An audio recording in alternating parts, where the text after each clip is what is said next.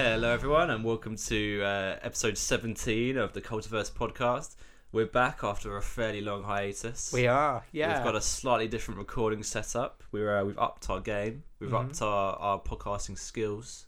Yeah, up from one mic to two. We've got one to two, it's doubled. We've pretty doubled. Exciting stuff. The quality of this podcast has doubled, I mean, yeah. And double nothing is still nothing. But as always, I'm Carl. And I'm double the Tom. And this week we'll be discussing the fantastic film that was the Cloverfield Paradox, which launched its way onto Netflix following the Super Bowl. We will be discussing a film called the Cloverfield Paradox, yes. And we attended a little screening of this with big boy J.J. Abrams and director, I don't know what his name is, I've completely forgotten. But there were the director was there and the cast was there, and they seemed as shocked as we were that it just launched onto Netflix so quickly with little kind of warning given. Yeah, I think they were only made aware of even the film's name fairly close to the time of release as well. I think they were sort of told that day, oh, by the way, it's called the Cloverfield Paradox and it's coming out later today after the Super Bowl. They kind of during the Q&A session we were at, they kind of hinted that how great a surprise it was and all this, but I don't know how much of that was kind of suppressing their anger that it did not get a full kind of theatrical release. At least one of them was it David Oyelowo? I can't get after great stuff. Oyelowo, the kind of actor who plays like the captain of the ship. Sorry, Keel. Yeah, Keel. That's Yeah, his name. But yeah, he particularly seemed to be, well, without trying to put words in his mouth, sort of suppressing a bit of that. I'm not sure how happy he was at this new format, kind of for the film to be coming, because it did mean that what was going to be a release, to go on the big screen, didn't, except for our screening, didn't end up being on the big screen. It's and you've got to wonder how much of that was them trying to kind of stave off that very bad critical condemnation and trying to get as much bang for their buck as they could, given the fact that it likely probably would have been met with fairly negative reviews, as it sort of was seemingly from a lot of critics on the day after it. That may have been may have been quite a smart business decision, especially if you look at is it the Will Smith film that came out last month? Right now, that did. It again got another critical thrashing, but I think it had something like 11 million views in the first 3 days or something crazy like that. So it does show you can get an audience for a film that might take a real beating and, commercially not do that well when you're asking people to pay here, let's say £12 or something for a ticket. If you're paying an £8 subscription, it's just a part of it, then you're a bit more willing to try, these movies, especially if they've got big names like Will Smith or in this case Gugu Mbatha Raw. That's going to draw people to it without having to pay a lot for it. So maybe, I don't know, it's going to be a talking point going forward, but it's going to be interesting to see whether that business model continues. And Bright's going to have a sequel, isn't it? It is, yeah. And I think I saw another film called Extinction with Michael Pena out of Ant-Man's just been sort of a sci-fi comedy, has just been drafted over from Universal to Netflix as well. So, and Annihilation, the new film from the Ex Machina directors, doing the same thing. It's internationally outside of the US, is only releasing on Netflix. So it's interesting. But I mean, I think I saw an article along similar lines, but they were saying how Netflix have to be careful about how much of this kind of backstreet content that they kind of keep. I mean, I think Netflix has developed a fairly good kind of reputation for good filmmaking and good TV series, and if you have Bright and then now you have Cloverfield, no spoilers for our review. So I personally didn't hate it, but if people are not always going to be clicking on these new things on Netflix, if they continue to be of subpar quality, where in the past there's been some fantastic straight to Netflix TV straight to Netflix original content in terms of films. Mudbound, that I haven't seen it yet, but has been nominated for, I think, Best Supporting Actress at the Oscars. So you're starting to get films. Well, what was the film about the kind of African drug lords? Beast of No Nation was really good, and there's been countless other great TV shows. So I mean, how many people watched Bright? 11 million. As far as I know, that was in the first few days. I don't know after that how many have tuned in. If you think maybe even half of that watched Cloverfield Paradox, it's not doing too badly in terms of how much Netflix paid for it. But yeah, should we jump straight into the film itself and what we thought about it? That's the context, and now we're going into the content itself. So we were kind of I think it had a bit of a positive effect us going to this screening, which was hosted by like Netflix UK, having kind of the directors there and some of the cast, and J.J. Abrams talk through it. I think it kind of warmed us to the film in a way that may not have been the case otherwise. But they were talking about the ideas beforehand, and I feel like you're consciously looking out for some of those ideas and what happens over the course of production and things. So it does make you a bit it's not biased, but you're just kind of open to try and saying, now you've heard the director's vision, you want to kind of see if you can align with that as the film goes on. But so what did you think coming out of this screening? Mixed thoughts, to say the least. I thought it was a film that had a lot of potential to it. A lot of the ideas, which we'll go into in more detail, but a lot of the ideas around paradoxes, around kind of alternate realities, about the possibilities that come with alternate realities, that all some really cool ideas, and it's explored in a great way with one of the main characters, Hamilton, Gugu Mbatha-Raw's character.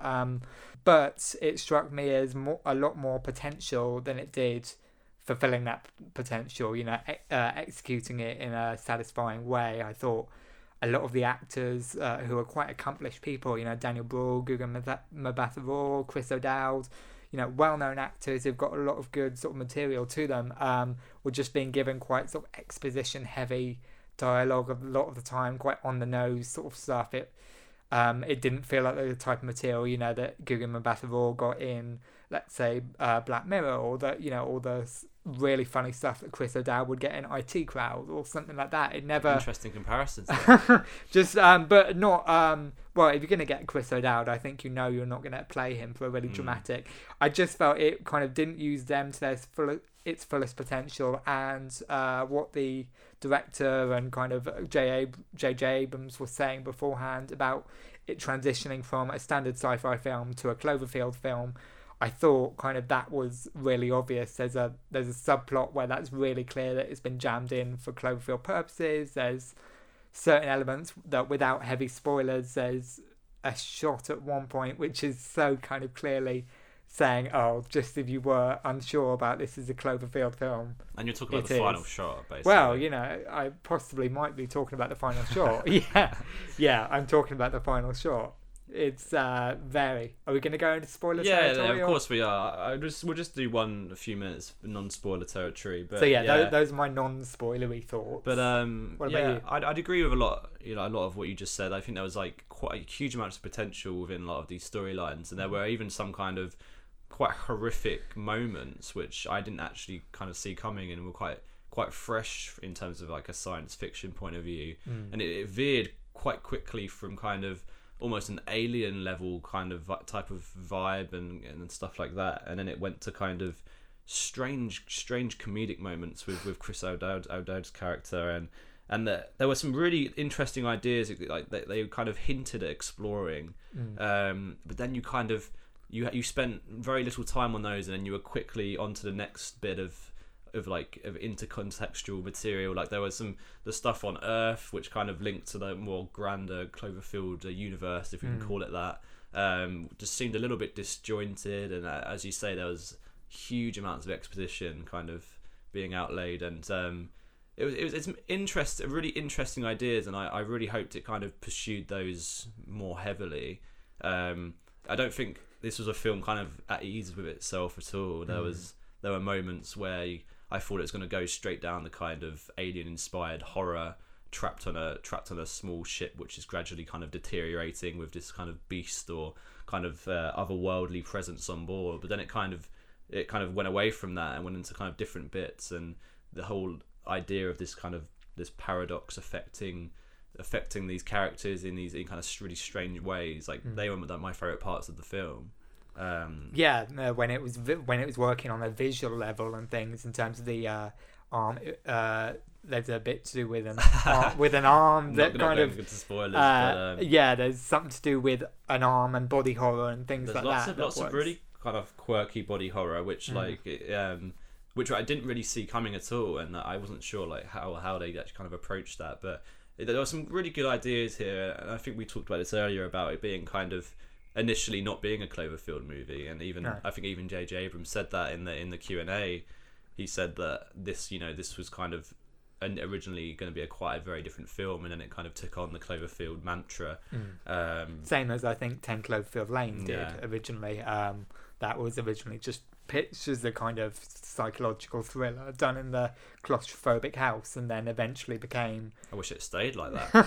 Where it just suddenly became it in the last 10 minutes, where, there hasn't been a nuclear bomb outside, but, by the way, there are aliens, and then that turned into the last 10 minutes of Cloverfield Lane. But, this one, you feel it. I think you feel that that divide a bit more between what was there originally and what was potentially added in. I didn't hate it as much as like a lot of critics did, but like it was not something I particularly want to revisit. Had some interesting ideas, it's entertaining, and I think especially seeing it on the big screen, I think elevated a lot of the kind of body horror kind of parts and the more horror type vibes, and a few shots of the camera kind of meandering around the ship were very kind of alien inspired, and I really liked those in a way, because it didn't do it in terms of copying. It was kind of an interesting way of doing. But then experiencing, if I just watched that at home on Netflix, I don't think it would have really, I don't think it would have affected me as much. So especially if you're watching it, like it's a bit different if you plug your laptop into the TV and watch it there. But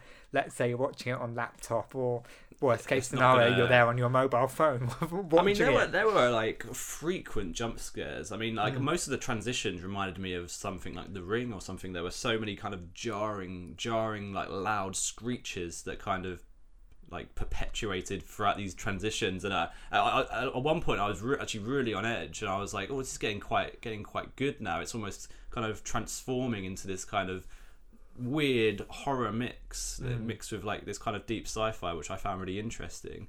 And then it kind of abandoned that kind of plot entirely. But on that note, I think we'll probably dive deeper in. So if you're going to proceed past this point, be warned. We're going to dive deeper into the paradox. Now. It's going to get quite creepy up in here. There's going to be a lot of spoilers thrown around. And if you haven't seen it, I mean, just go on Netflix and watch it, because it's there. So now is the time, and then you can come back and listen to what we thought about it. Mm-hmm. Yep, you absolutely can do that. Cool. So go away and then come straight back. The Earth, it's gone. It's big, blue, full of angry people. Keep looking, you'll find it. My God. You, Carl, mentioned whilst we were talking about initial thoughts that the Cloverfield elements of it that kind of came in as production went on were maybe quite intrusive. Do you want to maybe talk a bit about what you found? Yeah, I mean, you look at the first scene of the film is Hamilton's character in a traffic jam with her husband, and it just seemed very jarring whenever you jump back to Earth, and it seemed very disconnected. And you have the storyline of him kind of rescuing that girl from who's just screaming something. I can't remember exactly what she's screaming, and they go to this bunker, which kind of almost reminded me of Cloverfield Lane. Yeah, I thought for a minute they might actually somehow end up to your bunker. Yeah. Oh, this is a bad place to be, man. Oh, John Goodman's chasing this woman around. We'll take the next bunker along. We'll go to 11 Cloverfield Lane. Cloverfield Lane. This one's horrible. He's just roaming around in his radiation suit. Have this whole anthology just themed around this apocalyptic neighbourhood where you go to each house, and it's bunker. Kind of... Yeah, it kind of reminded me of that in a way. I was like, oh no, you picked the wrong place to go. Yeah. But they go there, and then you don't really get much more from them apart from the odd kind of phone call and texting his mate who works wherever he works, like NASA or something, and begging him to stop. Hamilton coming back down at the end, which was comically strange. Like it's like the thing is, you don't really understand the scale, I don't think, of how bad this kind of alien invasion is, because in the first Cloverfield it's predominantly New York, isn't it? Yes. Yeah, and you don't. Is it like a global thing? I mean, I've not seen it in so long. I can't remember like the scale of it. I don't think it's depicted as global. I think maybe even communications go down, so they don't know what's going on outside of the city. Yeah. So it's a very kind of, insulated incident, which they don't know. Yeah, they think it's isolated. I mean, just the shot of that escape pod kind of going back towards the Earth. It looked like most of the Earth is reddened with a dark cloud. So maybe it's like a global thing, but who knows? But it just that kind of film really it was strange, the kind of how paradoxical it was in a way that no pun intended. No pun intended. That how like those that kind of alien disaster New York kind of film were interjected with the kind of very kind of isolated, kind of intense spaceship drama. Like it just, for me, I feel like would have been a better film if you just didn't have that. Maybe it would have been even more powerful if you maybe had a few hints of what was going on down below, but you never actually saw it. And I just felt that like it would have been a far greater film if we spent more time developing those characters on the ship, because we got very little apart from the kind of national stereotypes. The Germans kind of efficient but like quite cold, and you've got like the Chinese woman who exclusively speaks Chinese or Mandarin, technical whiz, but like depicted as quite a strong female character until she gets iced. And she's the one who kind of solves the issue of the condensation, so she gets everything working, but she ultimately doesn't survive. And Chris O'Dowd there for comic relief. He's the comic relief Irish guy, probably likes a drink, and he gets his there's the whole arm debacle, which I must admit did get quite a few laughs from our screening, with the kind of the physical kind of humour of the arm roaming around the ship or in the cage, but nothing really came of that. And then it just. Well, it started writing, didn't it, or whatever? That was all kind of. Oh yeah, it started writing. I really liked the bit where it wrote, and then they discovered that the gyro was in the guy's chest. Yeah, that was not something I saw coming, but that was the kind of the bits I really liked from this film. How the ship is just making things go really weird, and like I think even J.J. Abrams was saying that this film is really weird, and it's like he kind of compared the Cloverfield films in general as like a thrill ride or like a roller coaster. Yeah, which you can certainly which see I definitely got from certain points. And like I wanted the film to be even weirder. I wanted like weird stuff to start happening on that ship, and it. But what you said about like the gyro being in the guy's chest, that's really cool. I didn't see that coming, and it was and the worm stuff was really cool. And I wanted this ship to start messing with this crew. Like I wanted this ship to start. Maybe not even have the character, the blonde-haired characters. Jensen.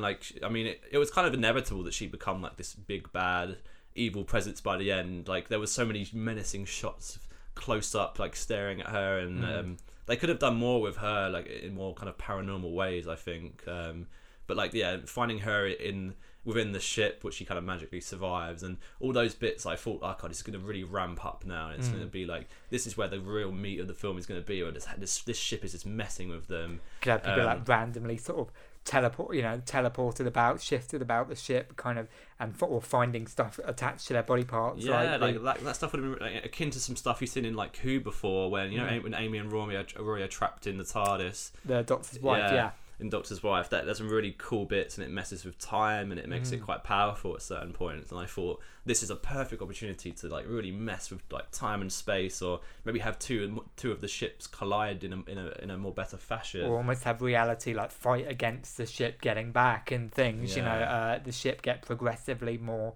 absurd in the things it throws at them to try and stop them from getting back. You could have just got rid of all of the scenes on the Earth and had all of like that dead end, and I'd rather have that time be better spent really messing with this crew or in establishing the kind of chemistry beforehand. The best thing about the original Alien is how it spends a lot of time before you even see the alien, and it spends so much time establishing the kind of the crew's banter, like how they're just like ordinary guys and stuff before they even touch down on the planet. Yeah, there's given a good 20 minutes. There's about half an hour before they touch down on the planet, and there's so much going on there, and then this film could have done a lot more of that.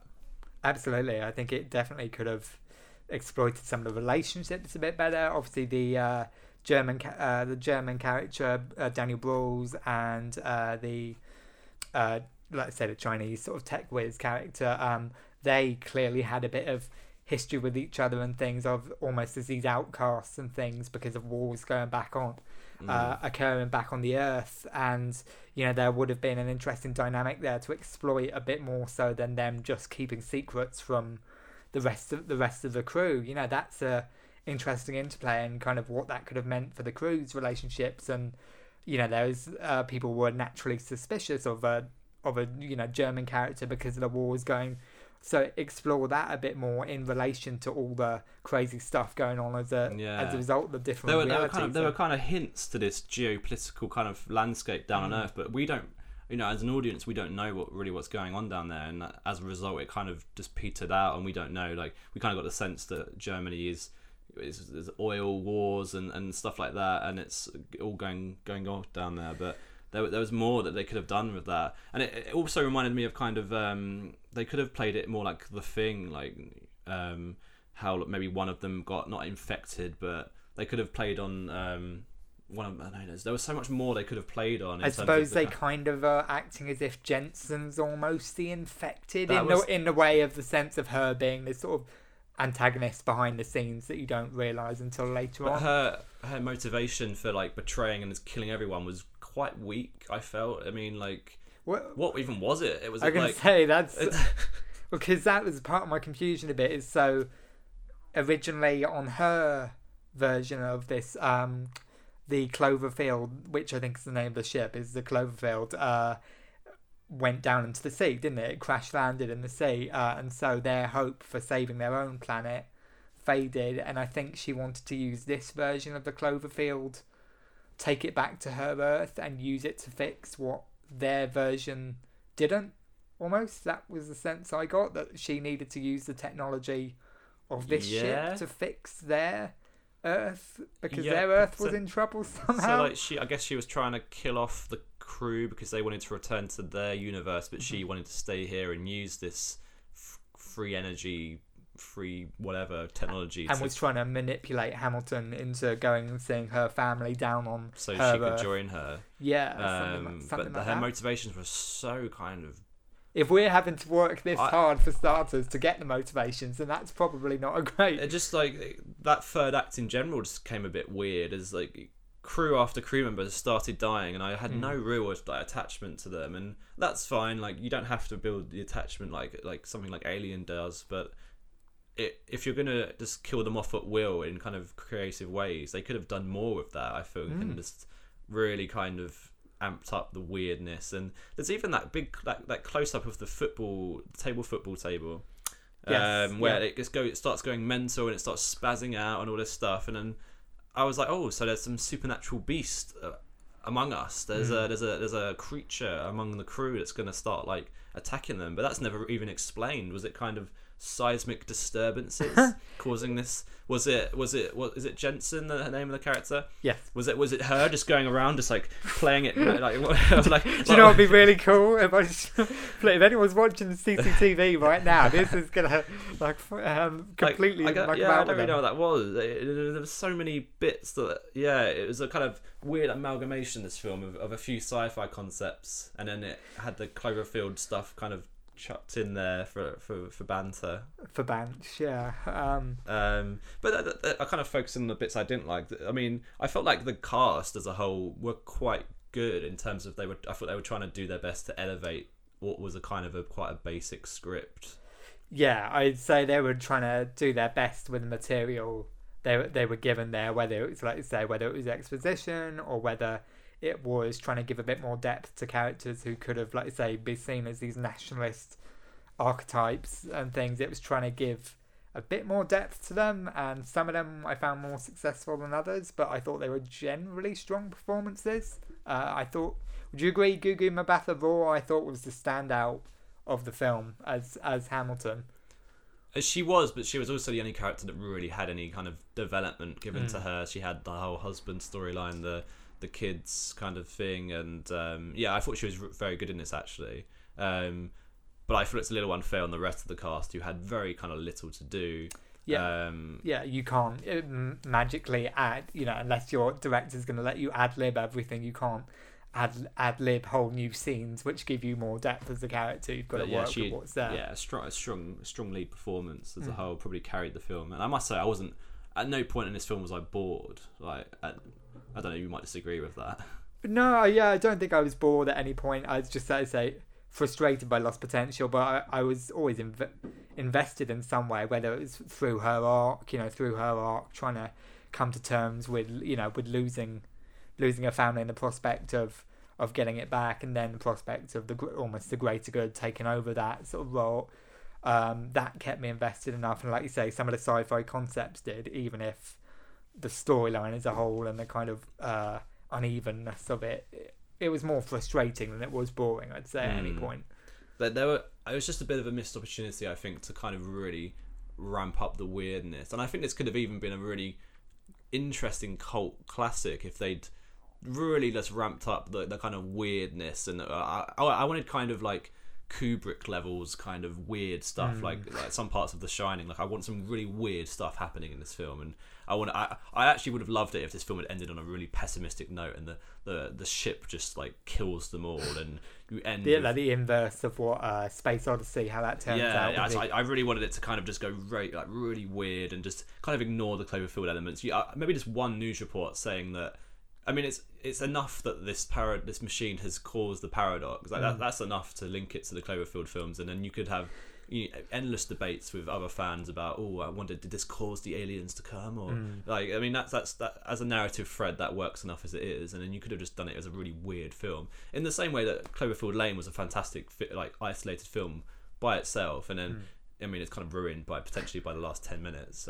But I had such a good time with that film in terms of how kind of it was, on a very basic level, just very kind of, there was 3 main characters. Yeah, 3 main characters, and for a lot of it, just the 2 main characters. Rooms, and just a couple of rooms, and it was just, I remember the tension in that as we were sitting there in the audience, and you just every moment wondered what was going to happen next, particularly as the main sort of female character was on the run from John Goodman's. It's just, and that's what you could have, and you could have had elements of that in this film, but at some points it just felt like Gravity, like, oh no, the ring's out of control, we need to go, and then it's like the brave captain who stands by and sacrifices. So in Gravity, I didn't know if you meant the concept or the film. No, the film, not the concept. Were you not a big fan of Gravity out of curiosity? No, I really like Gravity. It know what it wanted to do and did it well.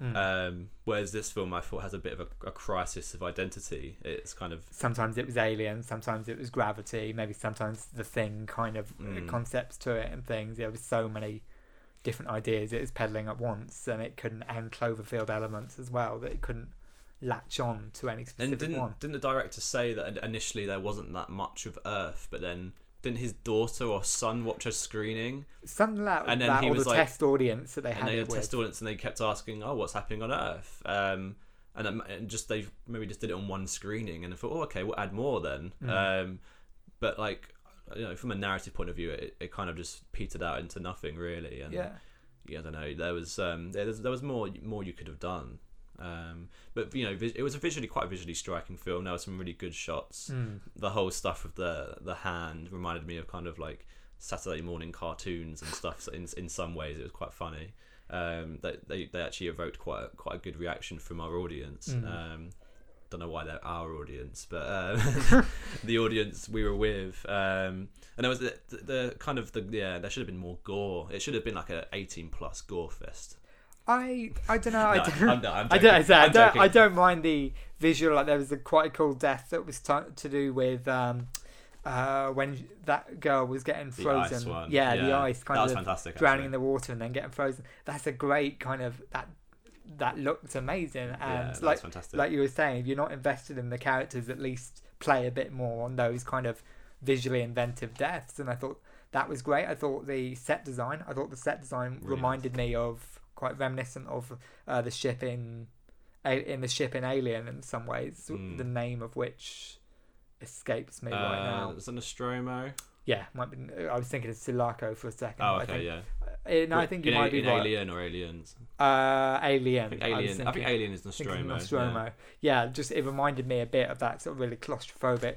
There were a lot of shots where it kind of the cameras meandered like around, like it skulked around, and that's where I thought this film would culminate in Jensen's character actually being just nice and not being evil. I thought sort of a red herring. I thought that would be a bit of a red herring, and then I thought there'd be this kind of supernatural presence, which doesn't always work. It's a bit of a trope that's kind of been extended since the 80s. So I'm not necessarily like devastated they didn't do that, but there was more they could have done. It's almost as if it was so keen at sometimes to.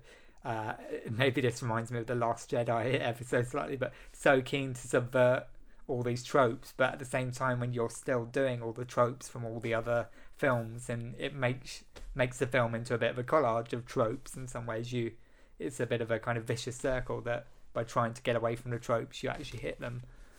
So I'm not Did you walk away from this wanting another kind of Cloverfield film?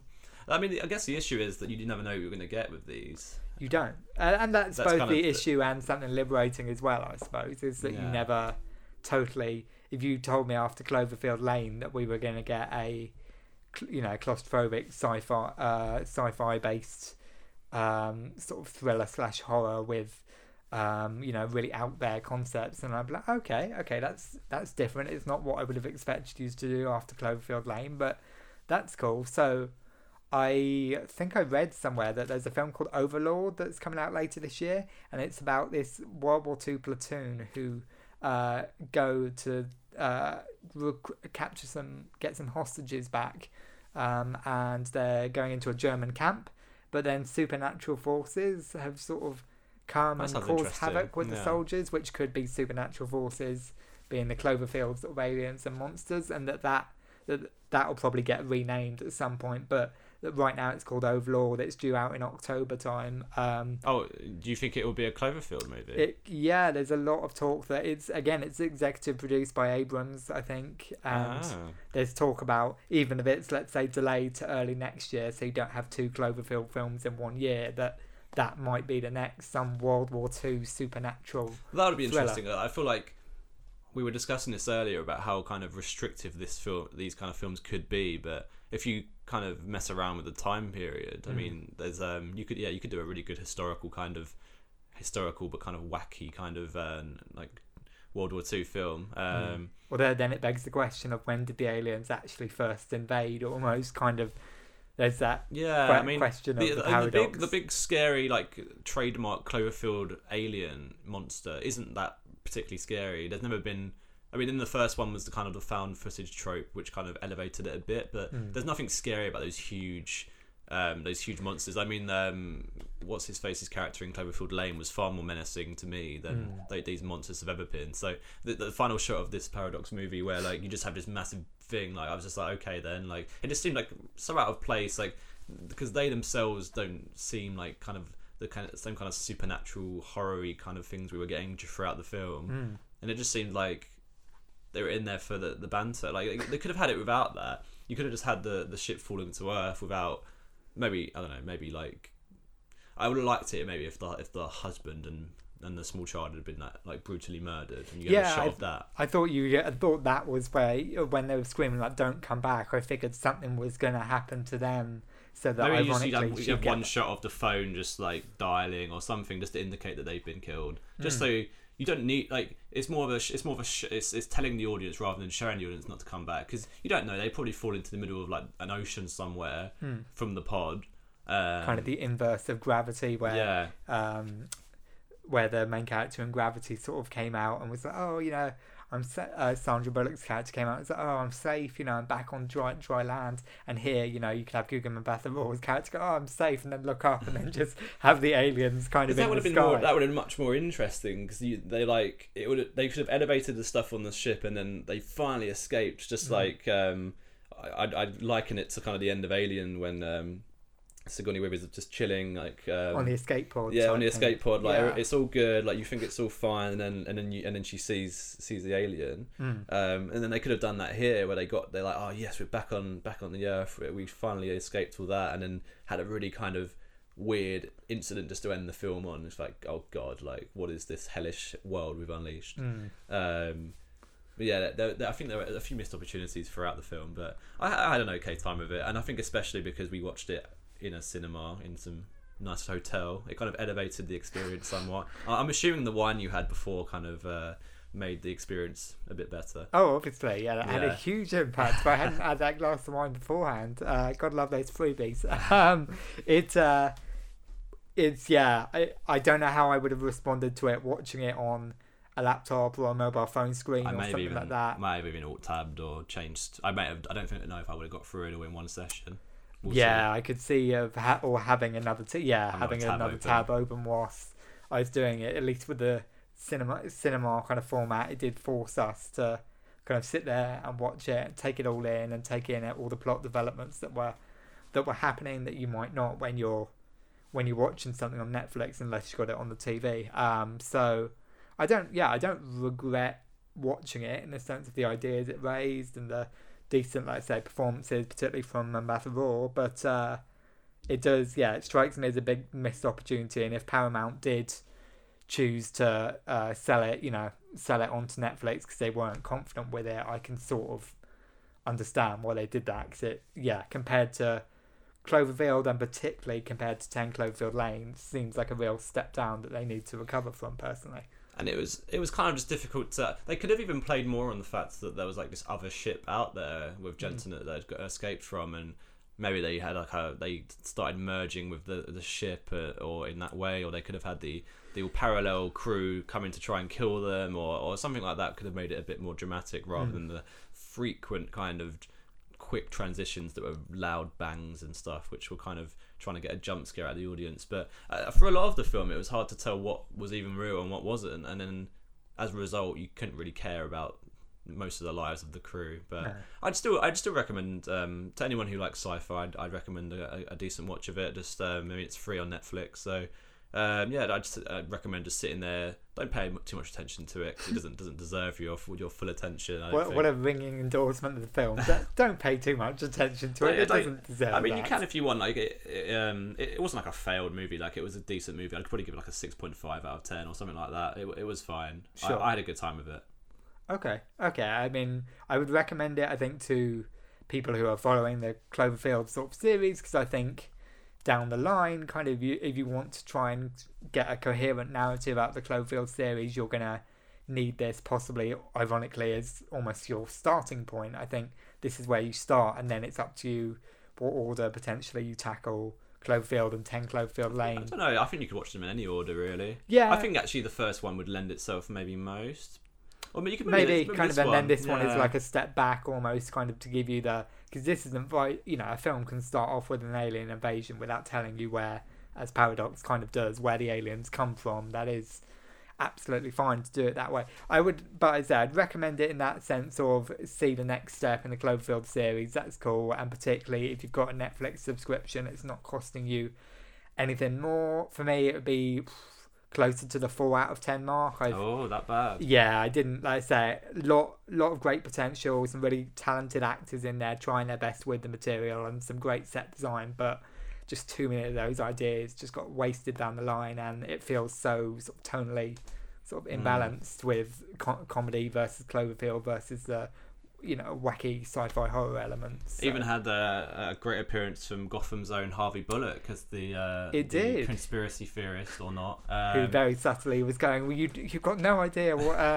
opening it literally up was probably about 3 minutes long, and it had like a shot of him, shot of the crew like getting a bit weird, and then one of them like turned that off, and it's like, do we need this kind of exposition? It's another thing where the film was kind of telling the audience what was happening rather than showing them. Like you would have got that this, I mean, audiences aren't stupid. You'll get that this kind of machine, which is meant to provide clean, free energy, is dangerous. You could have shown that by having the weird happenings of the crew, but instead you spend 3 minutes of the film with this guy going, "Look, it's going to be the end of the world. It's going to be like a paradox," and it's just that you don't need that. And that's almost like it almost illustrates the film as a whole, that so much exposition was needless, was not needed. There would have been ways of getting around it, or just dial back the script a little bit, don't focus so much on the exposition, leave stuff up to the imagination a bit more, and let those visual concepts that you're doing with body horror with kind of blooming worms bursting out of people's chests and things. Let that speak for itself in terms of the horrible consequences of this decision to try and save the Earth, rather than, like I say, having Harvey Bullock there for 3 minutes telling you about what you're going to see for the next hour. And can you 3D print a working gun? Like, I know this is the future. Oh God, yeah. But I did research into this a while ago because one of our assignments years ago was at university. Around, I don't know if it was mine, but I think someone else, another assignment was about this issue. And I don't think you're capable. We're taking liberties a bit. This is science fiction, so I guess you can, but. Aren't there limits? Doesn't the 3D printer it shouldn't be able to print a gun among a crew of very highly charged separate national identities that they can just print a gun at will? Is that a thing? Because they're all clever people, they're all scientists. You'd assume that they would all know how to do that. So I don't know. That's another strange thing that seemed like a bit of a plot device, literally being printed in front of me. I did wonder about that, but then. Yeah, I don't know. It struck me as a bit of a reach that you would need a gun up there. I suppose it's done as an emergency kind of. Let's say the technology does exist by then, an emergency if something goes wrong and someone for whatever reason turns rogue on the ship. Then this is a potentially. But you would think you'd have a lot more security protocols than just typing in one code, and it makes going to a. So it must be like a preset configuration that was made. So. Yeah, an interesting one. Another one that's those strange kind of. This film doesn't bear very close inspection. No, you could endlessly debate little bits of this film and how they don't really make sense. But yeah, I think we'll probably leave it there before we start getting into the point of. You're welcome to obviously go watch it again and dissect those interesting scenes. And tell us in the comments section what we missed, and maybe you loved it. Maybe we're wrong. And if you want to get in touch with us.